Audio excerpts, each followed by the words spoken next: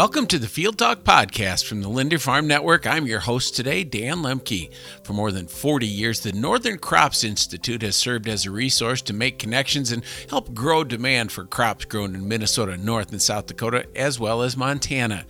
NCI is located on the campus of North Dakota State University in Fargo, but the organization has a global reach. Joining us for this week's podcast is NCI Executive Director Mark Jirik. So the mission of the Northern Crops Institute is to grow markets for crops grown in Minnesota, Montana, North Dakota, and South Dakota. We do that two primary ways. Part of that is through market education and promotion. We do that through short courses, handbooks, webinars, basically any way we can get information in the hands of buyers and users of crops grown in this region. The second way is technical services, where we have a wide range of pilot scale processing equipment. So we've got companies that range from entrepreneurs up to some of the largest companies in the world that come to us, helping them develop products using crops grown in this region. So what kind of crops are you all working with? Pretty much the gamut of anything that's grown in those states? You know, it runs the full range. We did a survey back in the fall of 2020, really trying to figure out the value that we bring. So when you start looking at the education, one of the questions asked was as a result of and this is from an education standpoint, some short courses and other educational programs. As a result of your experience with NCI, how much have your utilization of crops increased? Soybeans on average was 34%, corn was 18%, spring wheat 17%, winter wheat 17%, pulse crops 16%, durum 12%, and all others 4%.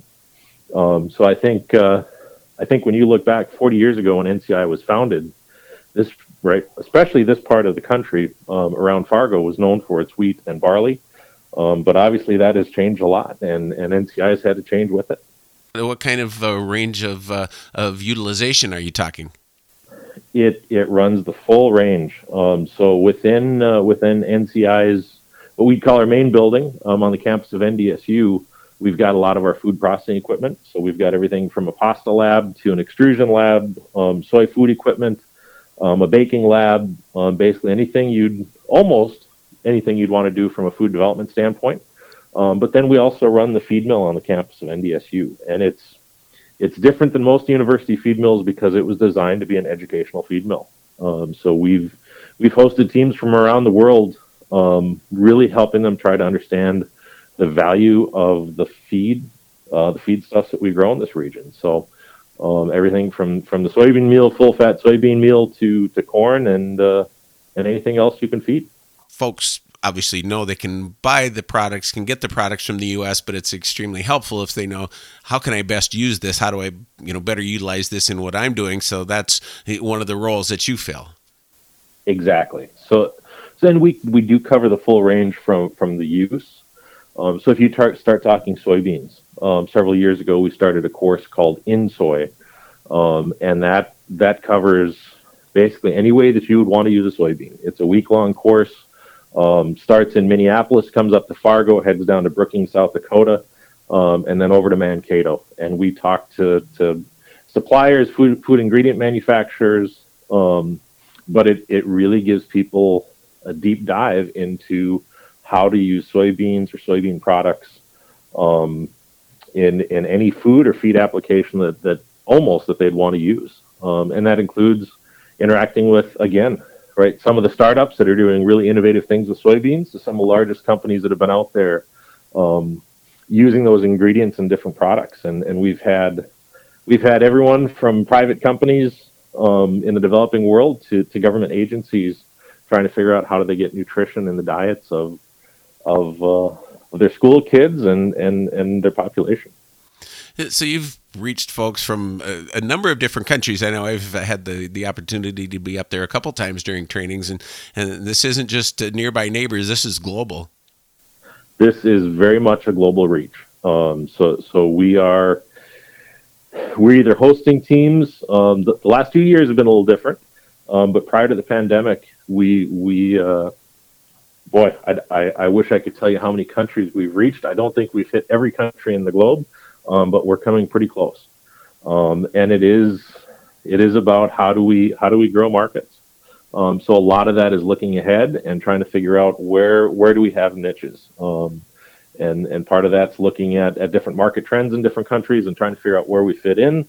Part of that is trying to figure out where's that natural flow of products from the U.S. To other locations around the world. You do have some trainings. I see some signups on your website and things like that. What are some of the things that are you're planning for it and working on at this point?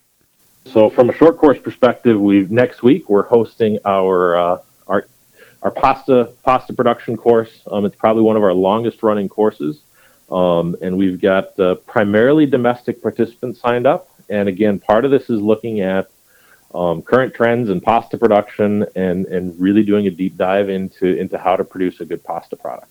When you go to the grocery store today, I think one of the hot topics when we start talking about what's going on in the food world is those pasta shelves are relatively bare, and trying to figure out how do we make sure, right, especially with what happened with Durham this last year, how do we make sure that these companies know how to produce a high quality product using the ingredients that are at hand, and how do we make sure that we continue to expand the markets for crops grown here, but also getting the consumer what they want and what they need.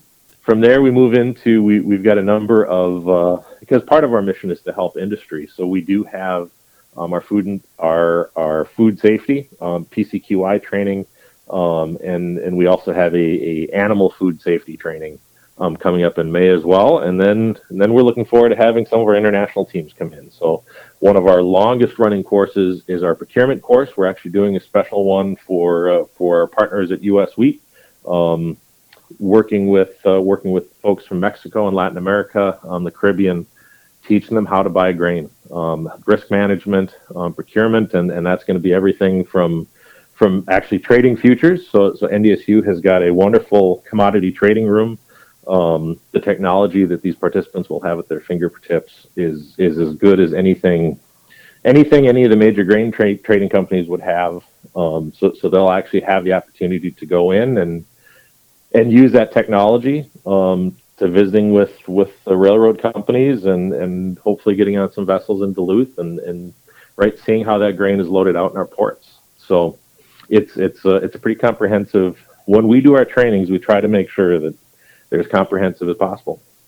And have you seen this, activity, kind of this approach does help to build, preference, if you will, for, northern grown crops such as you're promoting? We really have. And again, I'll go back to the survey that we did. We did it in the fall of 2020, and I really wanted to see the impact that we had after the fact, because in the end, part of our role is how do we change behaviors. That, to me, is the best measure of success. So we looked at those people that attended our courses in 2018 and 2019. And one of the questions was, do they have greater confidence in U.S. supply chain as a result of what they learned in our courses? 95% said yes. 99% had a better understanding of U.S. crop quality as a result of what they learned in our courses. And 51% actually increased the volume purchase of U.S. commodities as a result of what they learned. I understand, too, that is there some expansion in the works for the NCI here in the coming years? There's a lot of exciting things happening at NCI. We celebrated our 40th anniversary last year, and with the pandemic, we had a lot of changes that had to take place. Going from predominantly in person to moving courses online, but also developing a whole bunch of webinar series has really changed the game for us. So from an actual program standpoint, we've had a lot of expansion. But I imagine you're alluding to the biggest change that's around the corner. We're involved in what will be the largest academic building project on the campus of NDSU in history, the building of the Peltier Complex. So as NCI, we are a four-state entity, and we're proud of the work that we do with our partner states. But we are located on the campus of NDSU, and thanks to a lot of foresight of our government officials and partnership with our partners here, we're engaged in working with NDSU to move to a new location called the Peltier Complex. And that complex will house, in addition to NCI, NDSU's cereal and food science, their their meat science program, USDA's lab, and their ag and biosystems engineering, food and bioprocessing labs. So just a fantastic place to do collaboration, and really to grow the work that we're already doing. It certainly sounds like an exciting time, and especially as you're, hopefully getting back to some in-person types of trainings as the world is hopefully opening back up again. A lot of positive things happening with NCI. There really is, and while a lot of our programs are focused on end users, there's actually programs out there that anyone can access. So we've got ongoing webinar series. We've got one called NCI Market Update. We focus the middle of the month on supply and demand estimates. So tomorrow morning we've got Mike Kruger talking about the latest WASDE report and what the markets are doing and thinking. The first Wednesday of every month we've got Market Update Special Edition. So in first week in April we had Daryl Richardson, the director of the North Dakota Ag Weather Network, talking about global weather forecasts for the next 6 months, which is obviously pretty key for the growing season. First week in May, we've got Dave Bullock, who's a professor at NDSU, did a very innovative study on gene editing and the impact that might have on crop development in this region.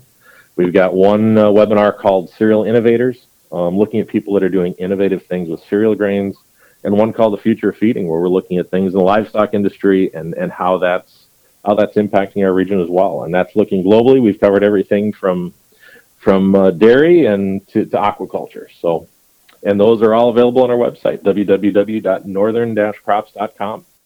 I was just going to ask how interested folks might be able to register or at least participate in some of those webinars. So I appreciate you throwing that in there. And I understand also too the NCI itself is governed by a board of directors that has definitely a strong ag component to it. Correct? We are. So we are governed by the Northern Crops Council. And that council is made up of farm group leaders, business leaders, and government leaders from the 4-state region. They govern what we do. So on 3 times a year, they meet and we give them updates and they set our direction for the coming months and years. Awesome. Anything else you want to add, Mark? Or does that pretty much catch it? I don't want to overlook something that we need to chat about. I would say the one area, our technical services. I think a lot of people think about our education component and the work that we do in developing markets, teaching overseas buyers how to use and how to buy. I think oftentimes we don't necessarily trumpet what we can do from a technical service standpoint. So if there's food companies or entrepreneurs out there, come and visit with us. I mean, we've got a lot of pilot equipment. We've got a lot of contacts in the food industry and the feed industry. And happy to have those conversations. It is a fee-based system, but in the end, when you look at, and again, I go back to the survey we did, on average, the companies that we're working with, 2018-19 ended up increasing their investment in the region by over 16%. And we know part of that is small-scale processing, but we also know that we've got people that built multi-million-dollar plants as a result of the work that was done here. So that's it's often not seen by the public because a lot of that work is confidential, but I would say that has as much of an impact as our education does. Thanks for listening. Check out our other podcasts at linderfarmnetwork.com and tune into your local LFN affiliate for farm news as well as the latest in markets and analysis.